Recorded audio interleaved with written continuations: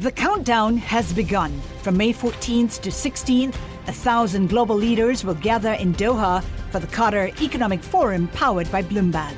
Join heads of state, influential ministers, and leading CEOs to make new connections, gain unique insights, and uncover valuable opportunities in one of the world's most rapidly rising regions. Request your invite for this exclusive event at QatarEconomicForum.com. Welcome to the Bloomberg P&L podcast. I'm Paul Sweeney along with my co-host, Lisa Abramowitz. Each day we bring you the most noteworthy and useful interviews for you and your money, whether you're at the grocery store or the trading floor. Find a Bloomberg P&L podcast on Apple Podcasts or wherever you listen to podcasts, as well as at Bloomberg.com. Simon's Energy America's team leader for Bloomberg News. He joins us on our Bloomberg Interactive Broker studio. So first of all, Simon, are you surprised that Chevron walked away today? No, we're not surprised. As Mike Worth, and you just heard him earlier, that he's very keen. We can't stress enough capital discipline, his commitment to returning as much cash as possible to investors, not getting carried away and making bold and over-ambitious deals here. So although this would have been the biggest deal of his career, it would have been, I think, possibly Chevron's biggest acquisition to date. The offer was there on the table, and they were pretty clear they weren't going to go any higher, and a lot of people saw them just staying with this. And when Occidental came back, improved their offer, it was questionable whether Chevron had the willingness to go above that. And certainly shareholders today are rewarding Chevron for that discipline. They are not rewarding Occidental. Shares down 6.2% in the wake of Chevron's decision to walk away. How negative is this for Occidental? To give you some idea, Occidental's market cap, the last time I looked, was something like a fifth of what Chevron's is. Chevron is an enormous company by any measure. It's got the balance sheet, it's got the financial flexibility to buy a company of Anadarko's size fairly easily. For Occidental, this is a huge stretch. And as we know, they've been literally flying around the last couple of weeks, trying to engineer this deal, make sure it works for them. They've gone to Warren Buffett. They've got $10 billion of cash, a commitment from him. They've gone to Total in France. Total have agreed to take some assets post-deal, which should ease some concerns there. Nevertheless, there is a real anxiety that how is Occidental going to pay for this and manage its balance sheet and not get too leveraged. And this is the oil industry, of course. This is a cyclical industry where the price has done a bit better this year. There's no guarantee oil prices will stay around where they are at the moment. They won't go back down to $50 a barrel or even lower next year. Who knows? So, Simon, you mentioned the great balance sheet that Chevron has. What do you think Chevron's next step is, given that they're now passing on Anadarko? I think any CEO, especially in the oil industry, the way it is at the moment with what's going on in the Permian, Mike Worth has got to be looking at other opportunities. Again, we heard him there. He wouldn't be drawn into sort of naming names or really committing himself to doing another deal. He's playing it as you would expect him at this moment to be. It's playing it safe, stressing the increase that announced this morning, the share buybacks, and that's what shareholders want to see in the near term. But look, what's going on in the Permian right now, there's huge explosive growth there. Exxon and Chevron, the two big giants of the industry here, have for years have kind of sat on the sidelines a bit. They've been involved, but it's only this year that they got they made really strong commitments to invest billions and billions over the next few years and really make the Permian a centerpiece of their growth plans. And there's a huge opportunity here in the Permian for these companies and others to come in and consolidate. There's a very fragmented ownership in that region. There are a lot of independent players, mid-sized companies. Some of them have, operational challenges. And what's happened in the last few weeks with Anadarko coming into play has really ignited a lot of speculation about future M&A, maybe involving Chevron, but also maybe involving other majors, even Exxon, Shell, and maybe sort of consolidation between some of those mid-sized players, and really kind of rationalizing what's going on there. As you mentioned, Simon, this is a cyclical business, and I think about some of the pain that we've seen in the shale patch, particularly from the debt market side. We certainly saw that in 2015. 2015, 2016. I'm wondering whether this acquisition by Occidental is setting up that company for a similar pain later on. I mean, are they going to end up paying for this largely with debt? And I'm looking right now at Occidental bonds that are selling off sharply, and they are investment grade currently, but definitely investors are showing some skittishness there. Yeah, it's a big question. I mean, look at. I keep going back to the Buffett deal, and Buffett's got preferred stock that's paying 8%. I mean, it's really expensive to get this deal done for them. They ostensibly did this to avoid a shareholder vote, but in the end, even if they push this through, it's going to turn around and bite them. I definitely watch the bonds. There's a huge continuing anxiety among investors, bondholders, shareholders about what has happened in this sector over the last 3 or 4 years. I mean, the oil price sold off steeply back in 2014, and it's only just started to recover. If you look over sort of the last 5 years or so, we used to be at over $100 a barrel. Where is it at the moment? It's like $60, $70 a barrel, depending on which price you're looking at. So we're not out of the woods yet. And the last few years, the mantra has been in the oil industry: capital discipline, spending discipline. And there are, and the industry hasn't yet recovered sort of the damage. It hasn't really repaired the damage to its reputation. And looking at the commentary, speaking to investors, speaking to analysts over the last couple of weeks, as I say, it's a real worry that does this takeover battle signal an end to this period of sort of discipline and austerity. So Chevron stepping back has given its investors a bit of a relief, but for Occidental shareholders, the anxiety is very real at the moment, and there must be a worry for investors in other companies right now. Are they going to take a leap? Is this going to be? Are we going to see more deals? Could we see another takeover battle? I mean, that would be kind of negative for some of them. Yep. Simon Casey, thank you so much. I wonder where's the jet right now, real quickly? The last time I looked, it was still in the Hague. And what's that mean? What does that mean? Very good Who's question. there? We don't even look. To be clear, all we know is that the Occidental jet is in the Netherlands. Okay. We don't know who's on board or why they're there. I want to make that clear. Okay, understood. Simon Casey, Energy Team Leader, Bloomberg News, joining us on our Bloomberg Interactive Broker Studio. I believe Royal Dutch Shell might be somewhere in that part of the world, but Occidental now owns this asset. They now own a big piece of the Permian Basin. They've arranged for financing with Warren Buffett in terms of $10 billion of preferred stock. They've met with the folks and have an agreement at Total for some divestitures. So they're certainly putting their best foot forward here in what is a very big deal for the Occidental Petroleum folks in terms of assets, in terms of purchase price. So now the hard work begins. Now let's head to Nathan Hager for World and National Headlines. Nathan.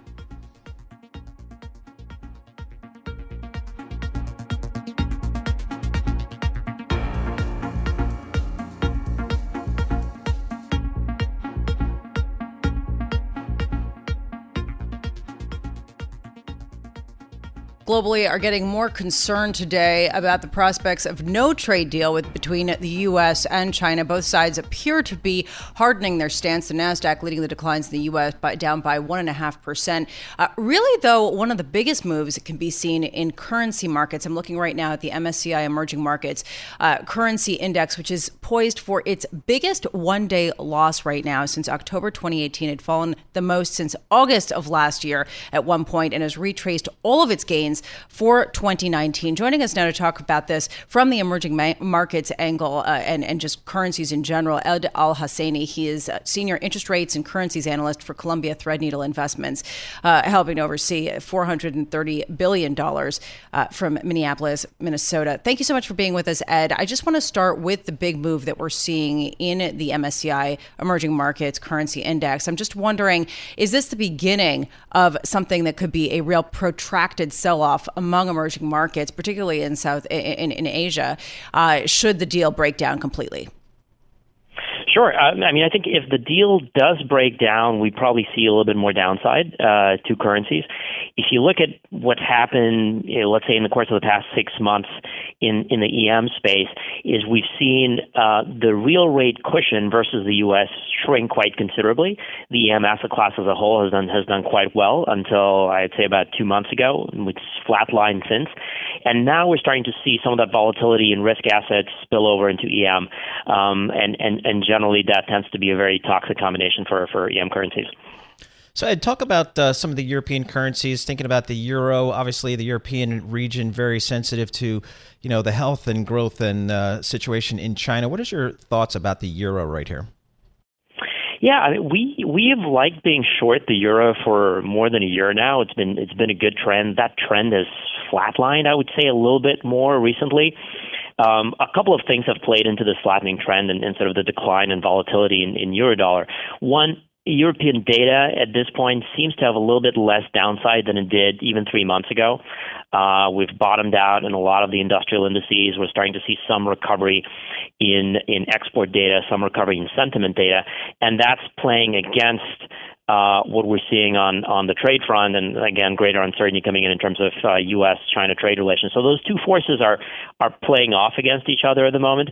And I would add the other factor is in terms of positioning, speculative positioning right now is quite heavily short the euro, and so I think that plays against dollar strength as well. More broadly, I would say dollar strength has more room to run, but versus the euro, I think we're seeing less and less room for the euro to weaken.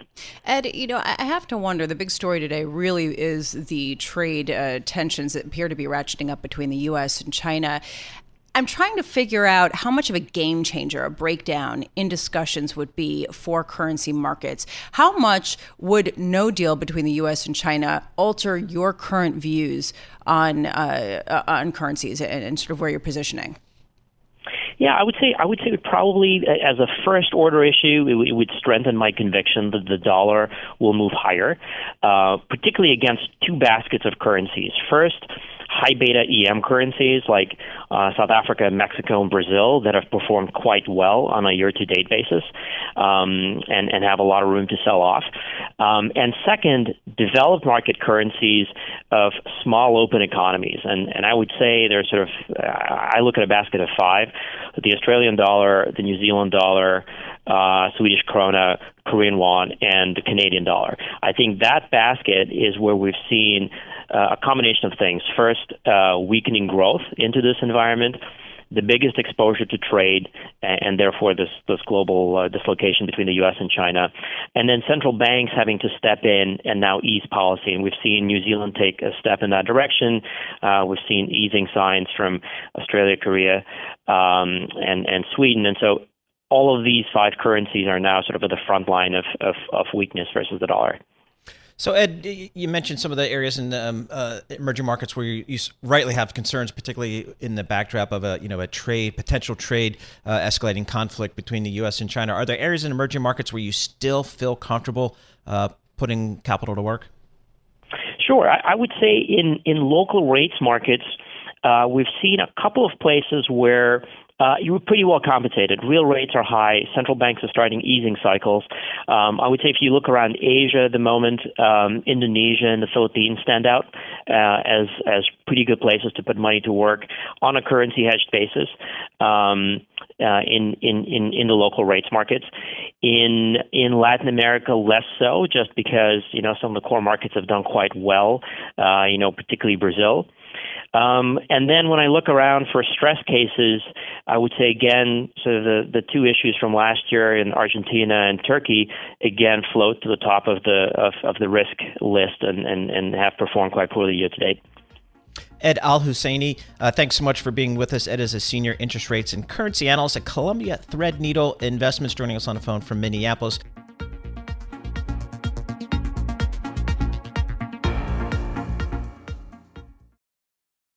The countdown has begun. This May, 1,000 global leaders will gather in Doha for the Qatar Economic Forum powered by Bloomberg, held in conjunction with our official partners, the Qatar Ministry of Commerce and Industry and Media City Qatar, and premier sponsor QNB. Join heads of state, influential ministers, and leading CEOs to make new connections and gain unique insights. Learn more at QatarEconomicForum.com.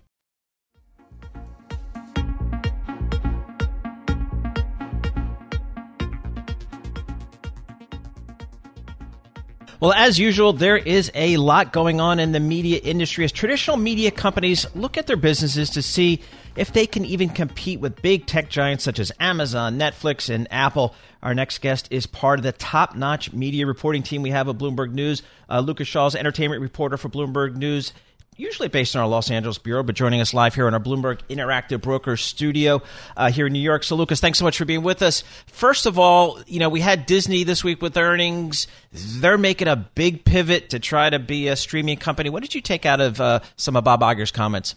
He has very effectively changed the conversation around Disney over the past couple of years. For a while, it was, the movie studio is doing so well because of the Marvel movies and Pixar and Star Wars.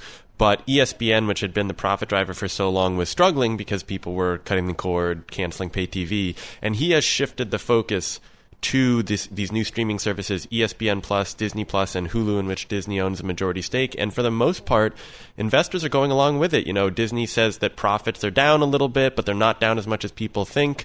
And people are cool with that. For the longest time, the important metric at Disney has been profitability, and it's not anymore. Is this a sort of recognition by investors that really the future of media is streaming and that it's going to be expensive and this is going to be a difficult time, but it's all about how you position for the future, and profitability is that much less important in the near term? For the short term, I think that's exactly right. Netflix has built this kind of colossus and earned a valuation north of $150 billion without making a cent of profit. I mean, they report one, but their free cash flow is really negative.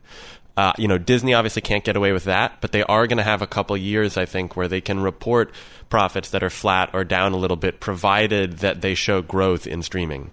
So, Lucas, one of the things that I think drove the Disney 21st Century Fox deal was the belief that, if you're Bob Iger and Disney, over the next 5 or 10 years, your competition's not so much Warner Brothers or Viacom. It's maybe more like an Apple or an Amazon. Do you think those tech companies are going to, at any point, really dive into the deep end of the pool in terms of media and content? I would say that Amazon at least is already there in terms of spending. I mean, they're spending $5, $6, $7 billion on programming in a year. Now, I don't know that they've had success with their shows on the scale that Netflix or even Hulu has had. Most TV studio executives that I talk to feel like Amazon's perception in the market is vastly overstated.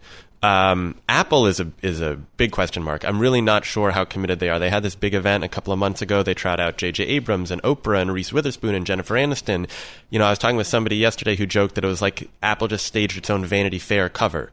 But we haven't seen a second of any footage, and we don't know how serious they are about selling the services.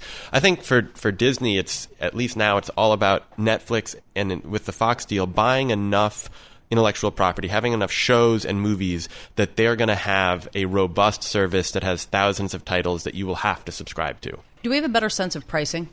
For Apple or for Disney? For Disney. Disney said that it's going to be, I think it's $6.99. $6.99, but it's not going to include a lot of the other things, right? I mean, it's not going to include absolutely everything. It will have what you think of as kids or family-friendly programming. So the kind of everything animated Pixar and the Wreck-It Ralph movies, all that will be there. Most of the Marvel movies, Star Wars movies, some original series. What it won't have is some of that edgier Fox programming that they just acquired. I think the average show that's on the FX network, for example, will probably live elsewhere. But one thing that is going to be on the app that surprised me a little bit was The Simpsons, which you could see being a natural fit, say, for Hulu, which has done a lot in quote-unquote adult animation. And instead it's going to be on Disney Plus. It's interesting. This streaming business is getting kind of crowded, one could argue. We've had announcements from, NBC that they're going to launch a streaming service, AT&T and so on and so forth. Is there a sense out there about how much the market can really bear, or is it just kind of too early to figure that out? It's a little early to figure that out. We've seen some firms are starting to do research on consumer willingness. I think most people figure that people will subscribe to 3 to 5, maybe 6. There'll be a lot more than them, and there are a lot of already dozens, if not hundreds, of kind of niche services that have 400,000 subscribers, 200,000 subscribers. I really don't know what happens to them in the long term, and we could end up with a bundle that is not that different from the pay TV bundle you see today, where you pay $50 a month or $100 a month, and you get 7 or 8 of these. The question is, will people participate? Apple tried to do that. Instead of focusing on building its own shows, it wanted to package together different subscription services with its TV app, which it has on the Apple TV set-top box right now. The problem is that Netflix has been unwilling to participate, and if you don't have the number one player, it's really hard to drive customers there. Talking about how crowded it is, Walmart's getting in, too, with a platform called Vudu, not Hulu, Vudu, but it is going to offer free programs just with commercials. I'm wondering, who do you think would be the bundler? Bundler for the different services? For the different services. Probably one of the big tech companies. because Apple and Amazon already offer a version of this. Amazon has this program called Channels, where if you are a subscriber to Prime, which is the 2 free day delivery, you can add on other services. Lucas Shaw, thank you so much, as always, for being with us. Lucas Shaw, great to see you in person. Entertainment reporter for Bloomberg News, normally in Los Angeles, but here with us in New York in a Bloomberg Interactive Brokers studios.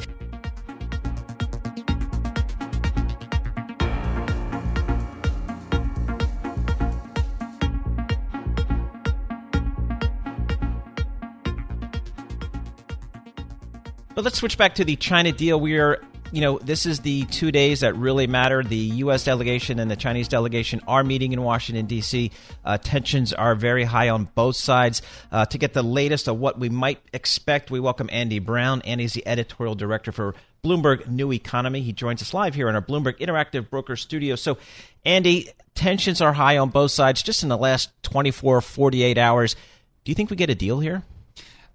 Look, I think the omens are not looking good at all. I think it's very notable that the chief Chinese negotiator, Liu He, is arriving this time not as an emissary of President Xi Jinping as he did before, even though, of course, they're very close. They've been friends since school days, which indicates that in Chinese bureaucratic terms, they are, in a sense, lowering the position of this delegation. It's smaller than it was supposed to be, and it seems as though they're lowering expectations as well. I mean, at the very least, he's not arriving as a grand plenipotentiary of President Xi to wrap up a great trade deal with the White House. You don't get that feeling at all. So what happened? Look, I think a couple of things. First of all, the economic context has changed. That when they began the talks, the Chinese economy was looking pretty fragile. They've since shored it up with a mix of all kinds of stimulus. They've got the private sector firing again. On the other hand, the Chinese may calculate that the United States has become more fragile. But I think there's another issue here that, regardless of how sincere Liu He may have been in making concessions, he's now coming up against the reality that he's got to sell this to an unyielding bureaucracy. And Chinese leaders, despite what people think, are not omnipotent. So, this deal, to get it into law, which is apparently what Robert Lighthizer wants, this is not a simple matter. To do that, it's going to require a concerted push by President Xi Jinping, and frankly, it's not clear to me why he would want to do that. Why would he want to expend that much political capital and take personal responsibility for dismantling portions of the Chinese state-owned economy, which the Chinese themselves have identified as being key to supporting the Chinese Communist Party, and frankly, a better model for competing successfully against the United States in areas of high technology and industries of the future. Well, it's interesting. I think when we started this whole process, maybe two assumptions might have been, A, both sides need a deal, and B, it doesn't have to be the end-all, be-all deal. We just need to take this risk off the table. Is there an argument to be made that one side or the other maybe overplayed their hand here? Clearly, this has been a game of chicken, right, between two leaders, and each calculating that they have more leverage. What is interesting, however, even though the markets have been expecting a deal, this is always frankly naive. For the Chinese, a deal is never a deal. It's the start of a negotiation. This was never going to be a deal to end everything. This was, in Chinese terms. This was going to be a truce. The most we could expect a fragile peace, to be followed by much more fundamental structural conflict between the United States and China. I guess I'm just still struggling to understand then how there was so much hope baked into what was going to happen this week, and the fact that people thought there would be something signed, given the fact that the U.S. should have been aware of some of these structural challenges to getting through what they wanted to get through from the Chinese. And China knew exactly what President Trump wanted, at least, from the negotiations. I'm just struggling to understand what this means about the ongoing negotiations. It seems like there's a huge communication breach here, if not something. Well, I think we should be taking our cues from businesses on the ground in China. And what they're telling us is they're expecting tariffs. They're already planning for them. 25% tariffs on $200 billion of Chinese exports. They're already stockpiling some companies that are importing Chinese-made goods, and they're ripping supply chains out of China just as quickly as they can. The process, of course, has been well underway for the past year, and it's accelerating now. And if, what you hear is when businesses are complaining to the White House about, the damage that this is doing to their operations, the response is, well, you've known about this for a long, you've had a year to get your supply chains out of China. What are you doing? So how do you think, let's fast forward, maybe a day and a half from here, and Friday evening, the two sides break, and typically there's some release or some press conference or some communique. What do you expect to come from each side? I think it would be pretty surprising if what we got at the end of it was a complete breakdown of the talk. I don't think either side want that. I think it's more likely to be packaged as we have serious issues to resolve. We're going to go away, think about it, and come back to the table at some point. But there's no way for the U.S. not to implement tariffs at 1 minute after midnight tonight, because that's what President Trump has promised. I think it's highly likely that we're going to see U.S. tariffs, and then we're going to see retaliatory action from China. And even if they do continue to have a conversation and eventually come out with something constructive, saying that they're going to continue talking, we're still getting tariffs, the additional tariffs going up to 25%. I would have thought that's the most likely outcome. And let's be clear, it appears that the tariffs on the Chinese economy has had an effect. I mean, they are onerous, are they not? They are, but, China has many ways of cushioning the impact. I mean, so, through the currency, for instance, and through stimulus measures. I mean, they've been pumping up the economy through a mix of fiscal, monetary policy.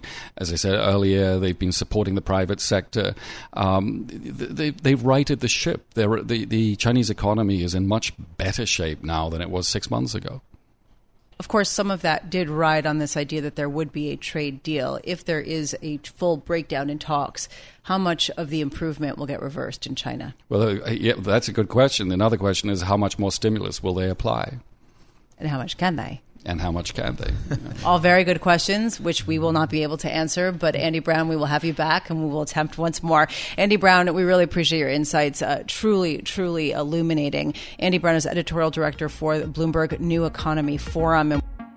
Thanks for listening to the Bloomberg P&L podcast. You can subscribe and listen to interviews at Apple Podcasts or whatever podcast platform you prefer. I'm Paul Sweeney. I'm on Twitter at PT Sweeney. I'm Lisa Abramowitz. I'm on Twitter at Lisa Abramowitz1. Before the podcast, you can always catch us worldwide on Bloomberg Radio.